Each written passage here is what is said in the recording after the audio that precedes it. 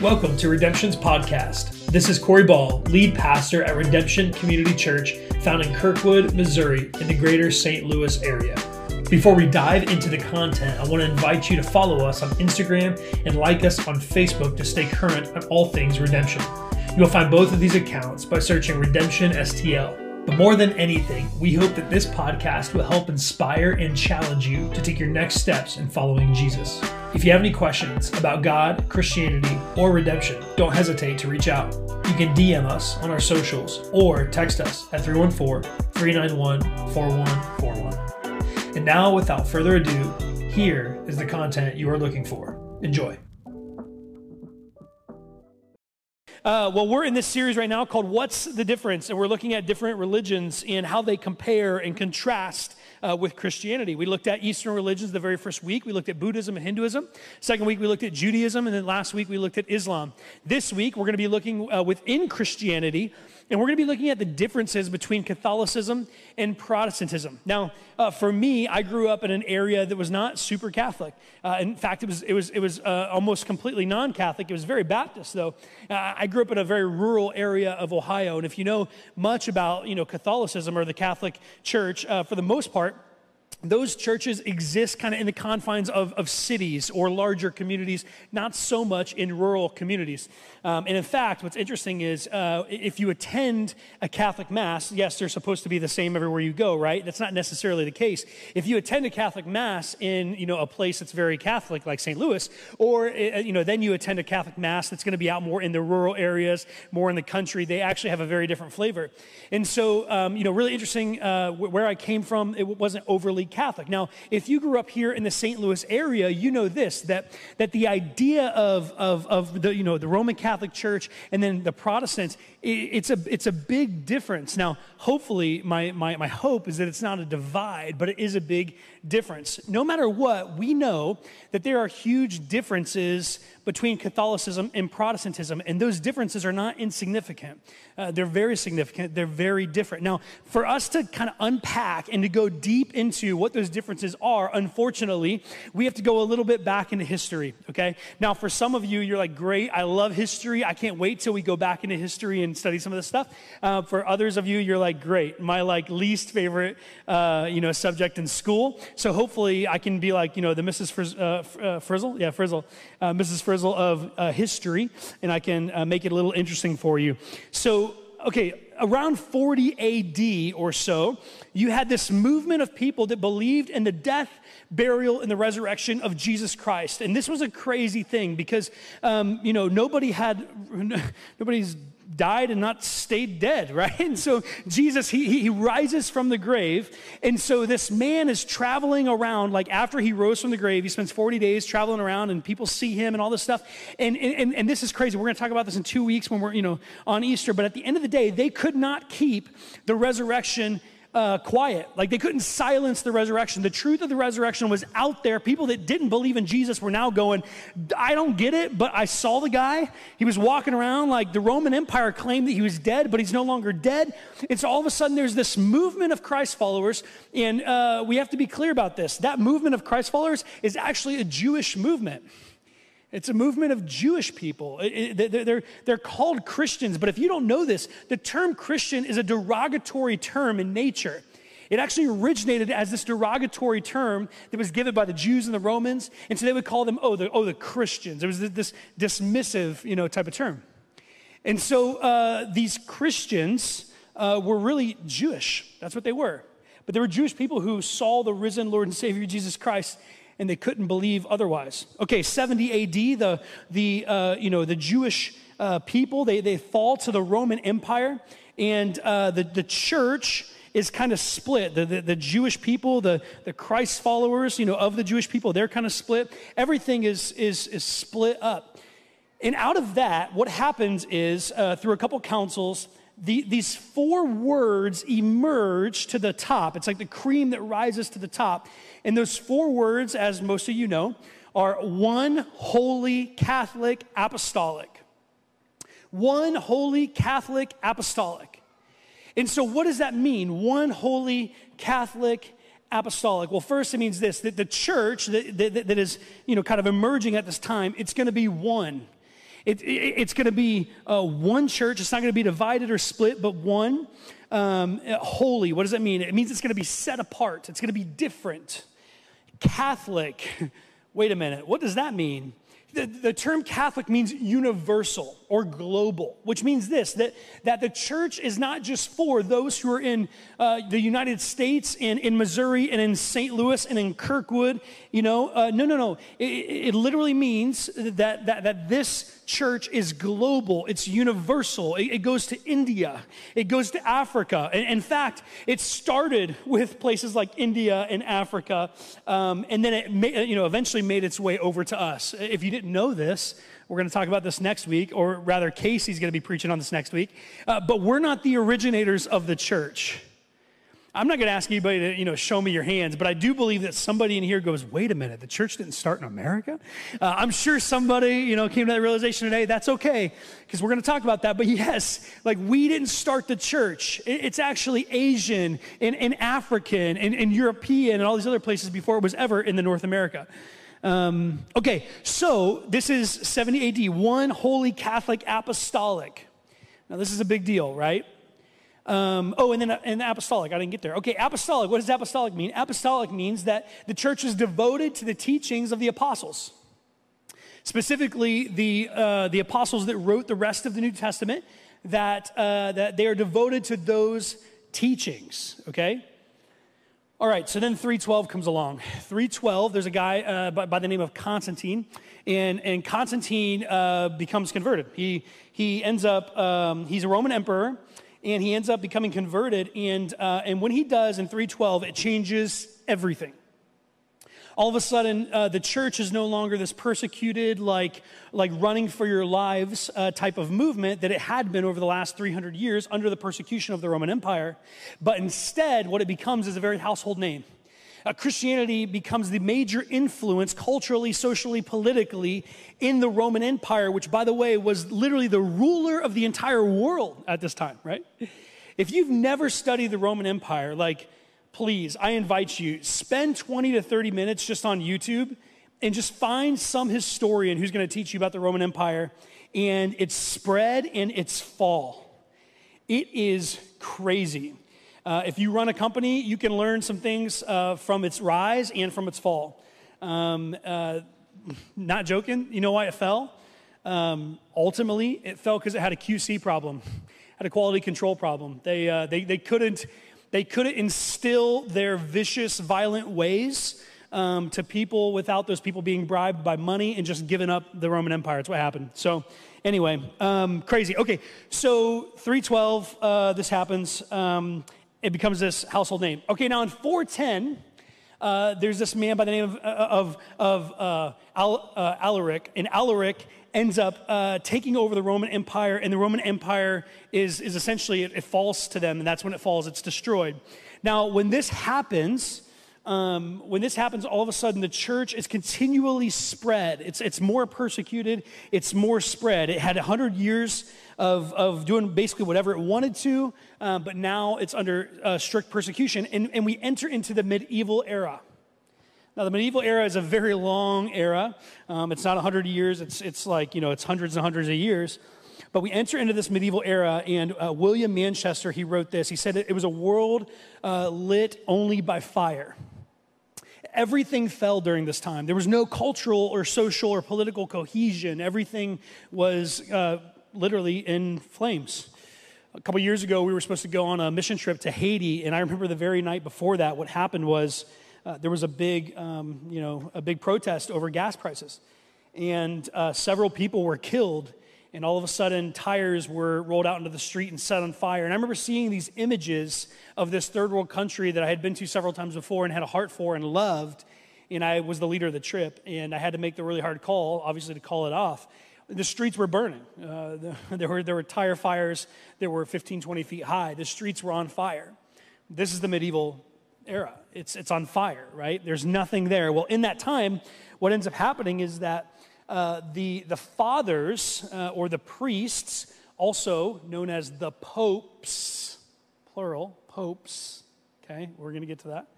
But the fathers, the priests, the popes, they were the glue. They were the glue that held together society. They were the cultural leaders. They were the social leaders. They were also the political leaders of this time. And they tried to bring this social glue and cohesion to this broken culture. Okay, 1054 comes around, and what happens? The very first split of the church. But wait a minute, we're the one holy Catholic apostolic church. What are you talking about? Well, it's split.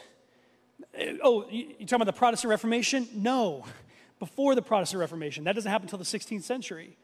But before the Protestant Reformation, what you see is the one holy Catholic apostolic church splits into two churches. And so what you have is you have the East, and then you have the West. You have the East and the West. And basically, the East was really upset because the West wanted to elevate one person, now only known as one pope, one person, and that one pope was going to be infallible, was going to be authoritative, was going to speak in such a way that no matter what they said, it was gospel. It was taken to be completely true. And the East was going, wait a minute, that does not ring true. That's not the apostolic part, right? Apostolic means we follow the apostolic teachings of the apostles as Jesus gave them and are bound in the scriptures. And they were going, no, there's this man now. He's the Pope, and we're going to follow him. So they split. And so you have the East and you have the West. And what ends up happening is the East is known as, now it's known as the Greek Orthodox Church, the Eastern Orthodox or the Greek Orthodox Church, and the West is now known as the Roman Catholic Church. The reason it's known as the Roman Catholic Church is because the biggest Catholic church at the time was where? Rome, right? That's right, Rome. And so you have the Roman Catholic Church and the Eastern Orthodox Church. Okay, 1100, that was actually the split. Sorry, the leaders there split. Okay, 16th century. So 1054 kind of started that, and then 1100 they finally split. 16th century, this is known as the Protestant Reformation. And what happened was this. Within the Western church, within the Roman Catholic Church, you had several thought leaders and cultural, leaders and professors and business people and all these different people, and they come together and they go, wait a minute, there's an issue in the church, and we're differing big time over these theological points. So what do we do? Well, they started, their goal was to reform, right? It's the Protestant Reformation, right? It's not the Protestant split. It's not the Protestant leaving. It's not the Protestant upheaval. It's not the Protestant rebellion. It's known as what? It's known as the Protestant Reformation. They were trying to reform the church. The parts of the church that they saw were just running wild. For example, at that time, there was a guy, his name was, I didn't put this in my sermon, but I'm trying to think of his name. Anyway, it'll come to me. But he essentially initiated kind of the sale of indulgences. And he ended up saying this. He would say, every time a coin in the coffer, C-O-P-F-E-R, coffer, every time a coin in the coffer rings, a soul out of purgatory springs. And he would sing this, and he would chant this on the corners. And people would come from miles, and they would just give so much money to the Roman Catholic Church to spring their loved ones out of purgatory. And so this was a big deal. Like the other people are going, wait a minute, do we believe in the sale of indulgences? Do we even believe in penance? Do we believe in the veneration of Mary? Do we believe in the infallibility and the authority of one person known as the Pope? Because we're known as one holy Catholic apostolic church. We're not known as one holy Catholic Pope-led church. So what is going on? So they're trying to reform it. Well, it failed miserably. They failed. In 1517, they were led by Martin Luther, and he ends up, putting the 95 Thesis to the Wittenberg Church in Germany, and by 1520, he's excommunicated by the church. The emperor excommunicates him, the Pope excommunicates him, and he's out. He's done. And so they fail big time, and there is more and more division. Well, let's look at the Reformation a little deeper. Let's just double click on it. What were the things that they were figuring out? Because this right here starts to teach us what are the differences between Catholicism and Protestantism. Now, I want to say this. as I'm going, words matter. And the words I'm saying and the words I'm choosing, they matter. For those of you that are really paying attention here, you've noticed probably by this point, I am not saying the Roman Catholic Church in Christianity, right? When we talk about this falls underneath Christianity. It's the Roman Catholic Church and the Protestant Church, Christianity, right? Okay. So as we look at this, what are the differences between the Roman Catholic Church and the Protestant Church? What are the things that they come down to? Again, veneration of Mary, the sale of indulgences, all those different things, purgatory, okay, all these different things. But when it really comes down to it, there are two things that they end up kind of hinging their differences on. And it's this: the authority of the Bible and the role of grace and faith in regard of salvation. Okay, the authority of the Bible and the role of grace and faith in regards to salvation. And so when we look at the authority of the Bible, this is a big deal. The Protestants are saying, what we believe is this. We believe that we are one holy Catholic apostolic church. And what that means, that apostolic point, is this, that as the apostles, as they followed Jesus, Jesus has given them these words. They've written down these words in letters, and this is the life and the teaching of Jesus. And those words have been bound into a scripture, and we follow that apostolic teaching. It's not the apostles that had the authority, but it's the words that were given them by Jesus. That's not what the Catholic Church was teaching. It's not what the Roman Catholic Church was teaching. With the Roman Catholic Church, they were going, no, wait a minute. There are these things called popes, which, by the way, I meant to hit this earlier, so let me stop because I want to clarify. I said we'd get to it, and we will because I remembered it. But popes. I said popes, plural, right? See, right before the church split into the West and the East, right before that, what you see is there were multiple popes. Because anybody who was a leader of a church at a certain level, they were known as a pope. And so there were many popes. The fathers were popes. The priests were popes. The bishops were popes. And then what ended up happening is the church, the Roman Catholic Church, started saying, no, this is one pope. He's infallible. He's authoritative. And it came along in the medieval era. Okay, it didn't exist before then, and we're going to show you that it didn't exist before then. But all of a sudden it did. Okay, so again, the Protestants go, hey, teachings of the apostles, that's what's the authority. The Roman Catholic Church goes, no. The apostles, they have the authority. Okay, so this comes down to one thing in Matthew chapter 16. Now, before we get there, what happens is Jesus he's talking to his disciples, and he asks this question. He goes, "Who do people say that I am?" Like, who do they? Like, y'all are out there in the community. Y'all are on the fishing boats. You guys are doing your thing out there.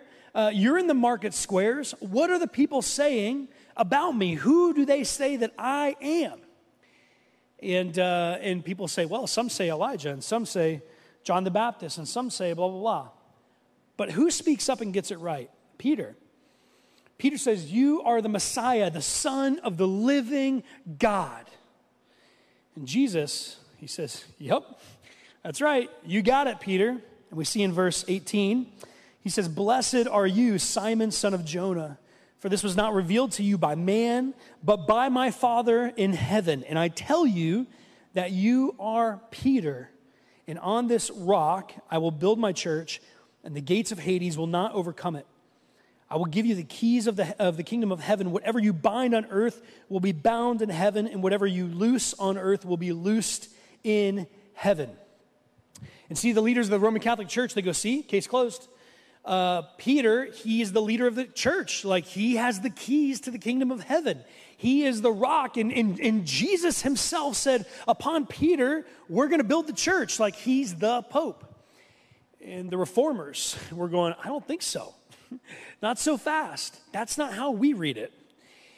And so let me show you why the Protestants, why they believed differently, why the reformers believed differently. See, in here, we're going to do just a real quick word study. Jesus, he starts by calling him Simon. Okay, that's his original name, Simon. But then Jesus gives him his nickname, when his nickname is Peter. When you look at Peter in the Greek, it's actually Petros, Petros, and that means little rock.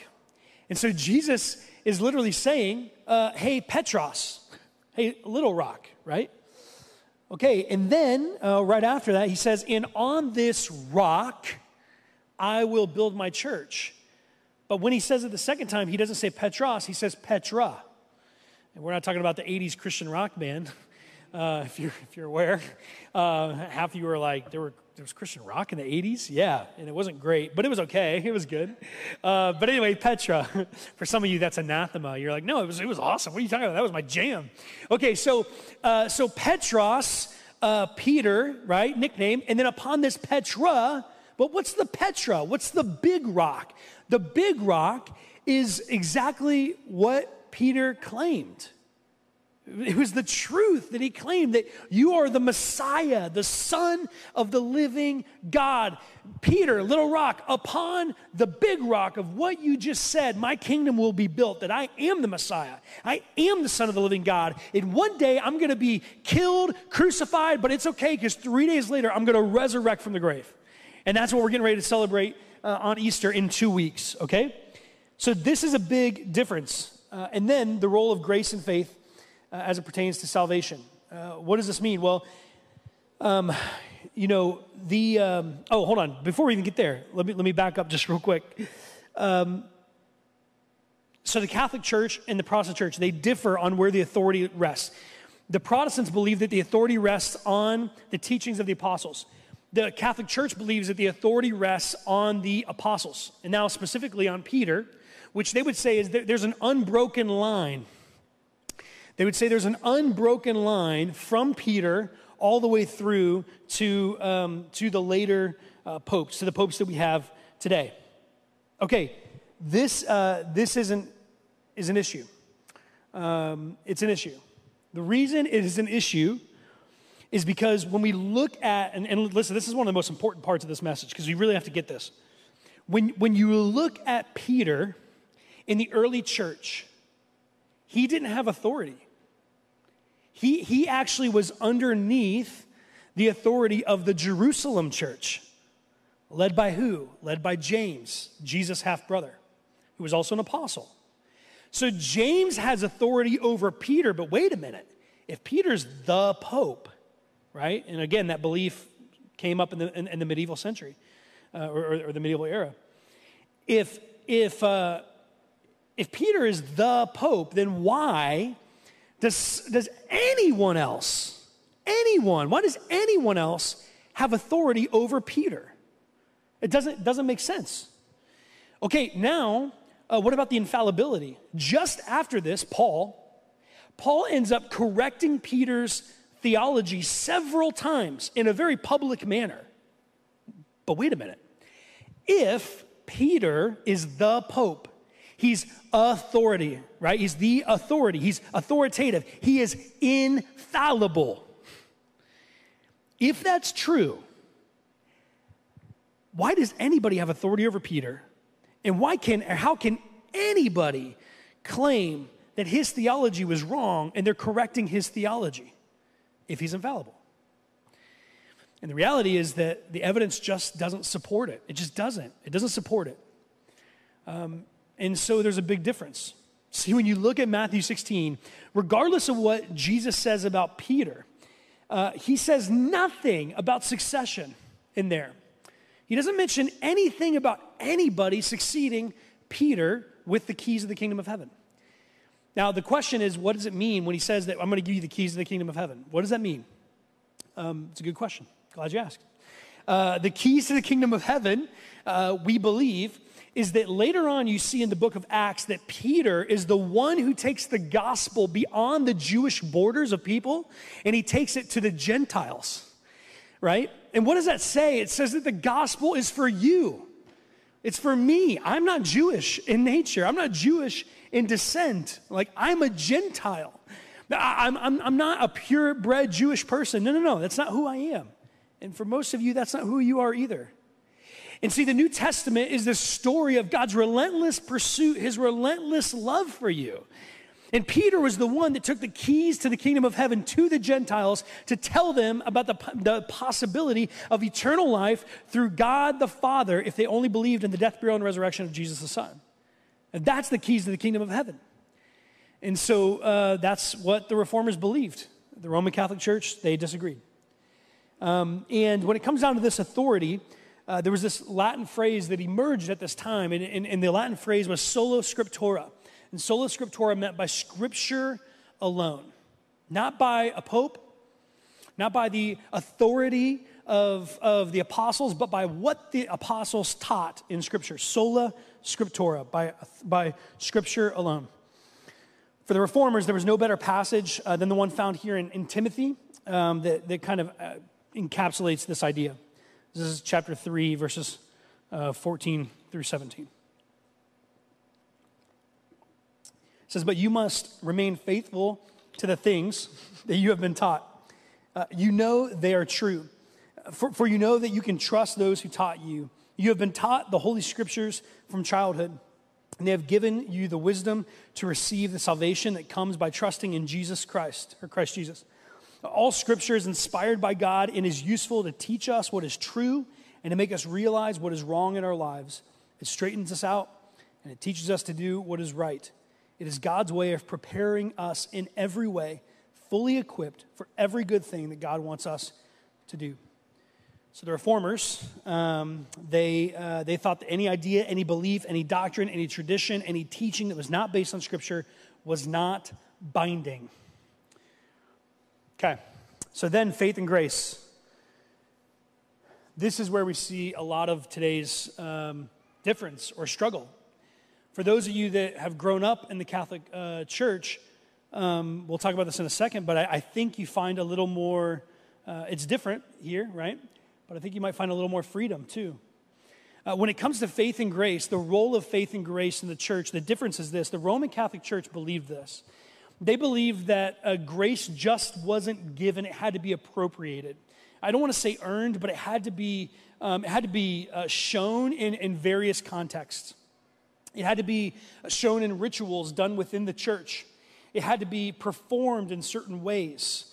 It had to be not just received, not just believed and received, but that's what the Reformers believed. The Reformers said, hey, when it comes to the grace of Jesus, you have to believe in His grace, His love, and His grace, His death on the cross. You have to believe it and you have to receive it. And the Catholic Church was like, yeah, but you're going to have to do these other things too, these rituals and these confirmations, all these different things. And there was a real split here. And this wasn't a current split. This wasn't something that happened last year. This wasn't something that happened 100 years ago. This was something that happened in the 1400s, the 1300s, the 1500s, 1600s. And so what it comes down to is the question of what does faith and grace, what role does it play in the life of those who want to follow Jesus, who want to believe in Jesus? I think this passage here in the book of Romans, we're going to read it in the Message because it just brings such a good clarity. But this passage in Romans chapter 3 kind of brings this to life. This is what Paul says to the church in Rome. He says, and by the way, these are believers. These are Christ followers. He says, since we've compiled this long and sorry record as sinners. Let me just stop here. Like, do you guys ever feel that? That like, as a Christian, as a Christ follower, you're like, hey, mark me up there, dude. Long and sorry record of sin. My life, sometimes I look over and I go, man, I want to be different. I want to be more like Jesus. And as I try to be more like Jesus, I end up just falling in the mud. And so Paul, he says, since we've compiled this long and sorry record as sinners, and we've proved that we are utterly incapable of living the glorious lives that God wills for us. God did it for us. Out of sheer generosity, He put us in the right standing with Himself. A pure what? Gift. A pure gift.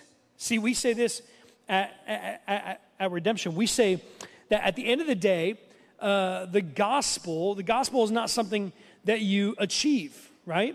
It's not something that you go after. It's not something, it's not a game that you have to play, that you have to have a higher score than the next person. That's not what it is. It's not a game, but it's a gift that some people receive, right? And so at the end of the day, here we see it again. It's a gift. Paul says he got us out of the mess that we're in. He restored us to where he always wanted us to be, and he did it by the means of Jesus Christ. God sacrificed Jesus on the altar of the world, to clear that world of sin. Having faith in him sets us in the clear. What do you need to be saved? What do you need to have eternal life in heaven? What do you need to follow Jesus? You believe in him. And Scripture says that sets you in the clear. God does not respond to what we do, but we respond to what God does. Well, Catholics, they looked at faith in grace, and they said, well, it has to be not earned but appropriated through all these things. Those have to be shown first before faith is actualized in a person.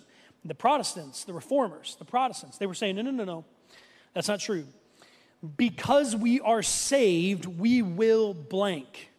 Because we're saved, we will give to our neighbors and love them deeply. Because we are saved, we will be moral people. Because we are saved, we will be a part of a church. Because we're saved, we will give to the work of ministry in that church and in the community. Because we are saved, we will blank. And the Catholic Church was going, no, you'll do these things and we'll see your salvation become actualized. We'll see your salvation, your grace and your faith become real. And so the question is this: is it Jesus plus nothing, or is it Jesus plus something?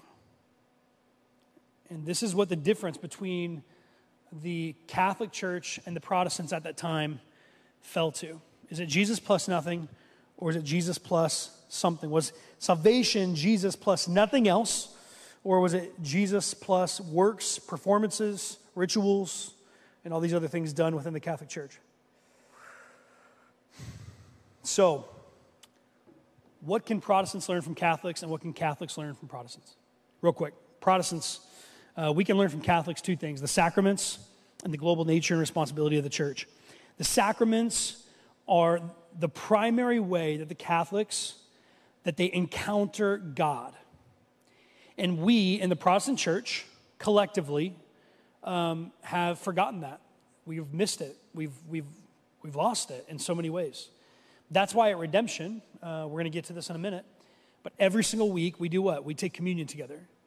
Because as the sacrament, right, of communion, Jesus connects it so clearly to our worship of him.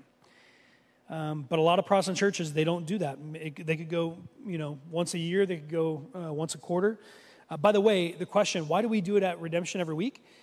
Because Jesus, he says, as often as you meet, do this in remembrance of me. And so as we meet, we're going to do it. That's just a part of theology, okay?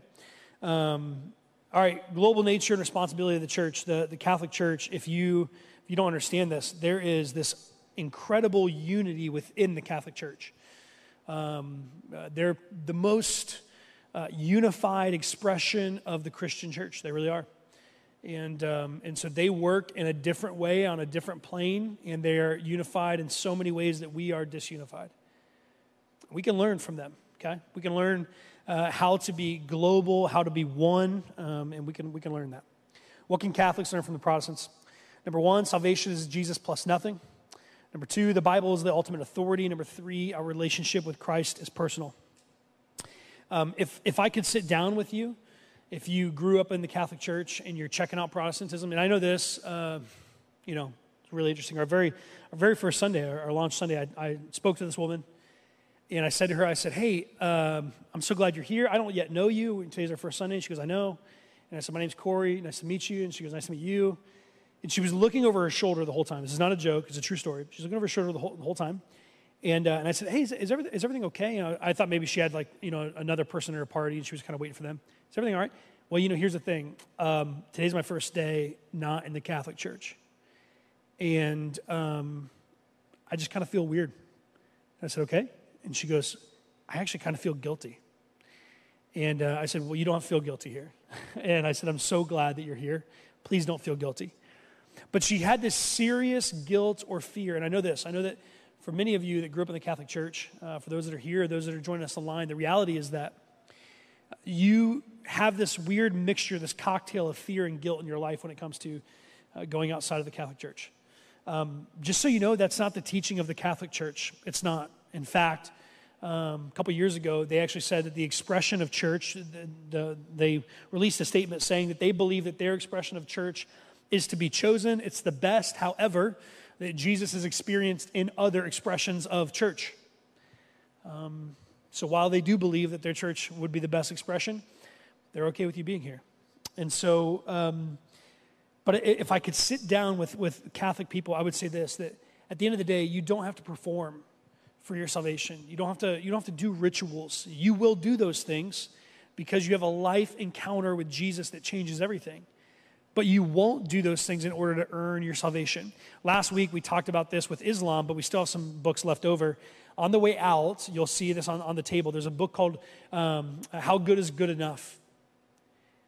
And this is a question that often, not everybody, but often people within the Catholic Church, like those from Islam, they also experience this. I have to be good in order to earn my favor with God. And that's just not true. The Bible is the ultimate authority. Again, we talked about that. But at the end of the day, that you can have an actual encounter with the power and the authority in a personal way through Scripture, not just through a pope or not just through a bishop, but through Scripture that you have in your house. And the third thing, our relationship with Christ is personal. It is personal. One of the great dangers or emphasis within the Roman Catholic Church is that people will confuse dogma with devotion. They'll confuse works with worship. They'll confuse sacraments with sincerity. And they'll confuse church with Christ. You don't have to come to the building or the gathering of people to experience Christ. It's one of the ways that you experience Christ in a different way, and you need that in your life. But you can also have a personal relationship with Jesus. And this is the teaching of the Protestant church. So at the end of the day, my point is this. If you are a Protestant and if you attend Redemption, then you are most likely a Protestant, or you're a Catholic checking us out, or you're from some other religion, but you're checking us out. But if you would call Redemption home, then you are calling home a Protestant church, there in which you are Protestant. I am a Protestant. If you are here and you're thinking the Roman Catholic Church, they're not Christian, you're thinking wrongly. See, the Roman Catholic Church and the Protestant Church, we all agree to this. We agree to the Athanasian Creed, the Nicene Creed, the Apostles' Creed, the very basic teachings of what it means to be a Christian, we agree on. We agree that salvation is truly, in the end, it's only through the power of Jesus' death, burial, and resurrection. That's it, right? Now, the way that we kind of work around those things are a little different. But Catholics are Christian and Protestants are Christian.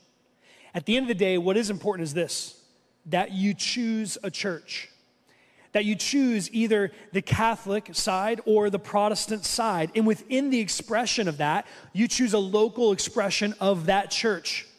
And so if you're on the Protestant side, decide where you fit when it comes to theology, find a local expression of that and stick to it.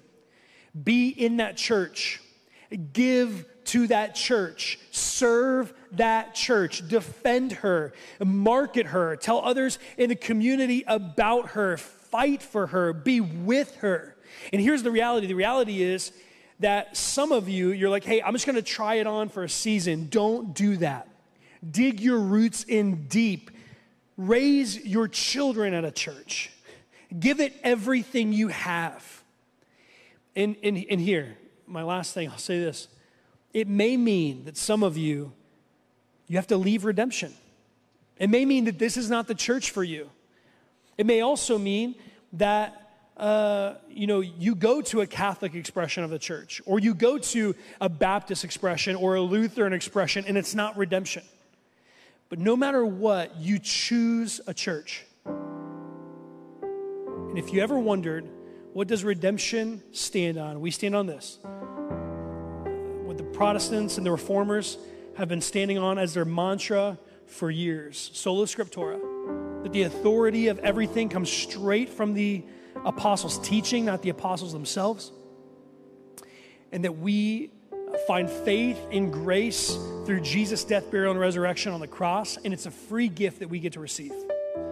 That's what we believe. It's Jesus plus nothing.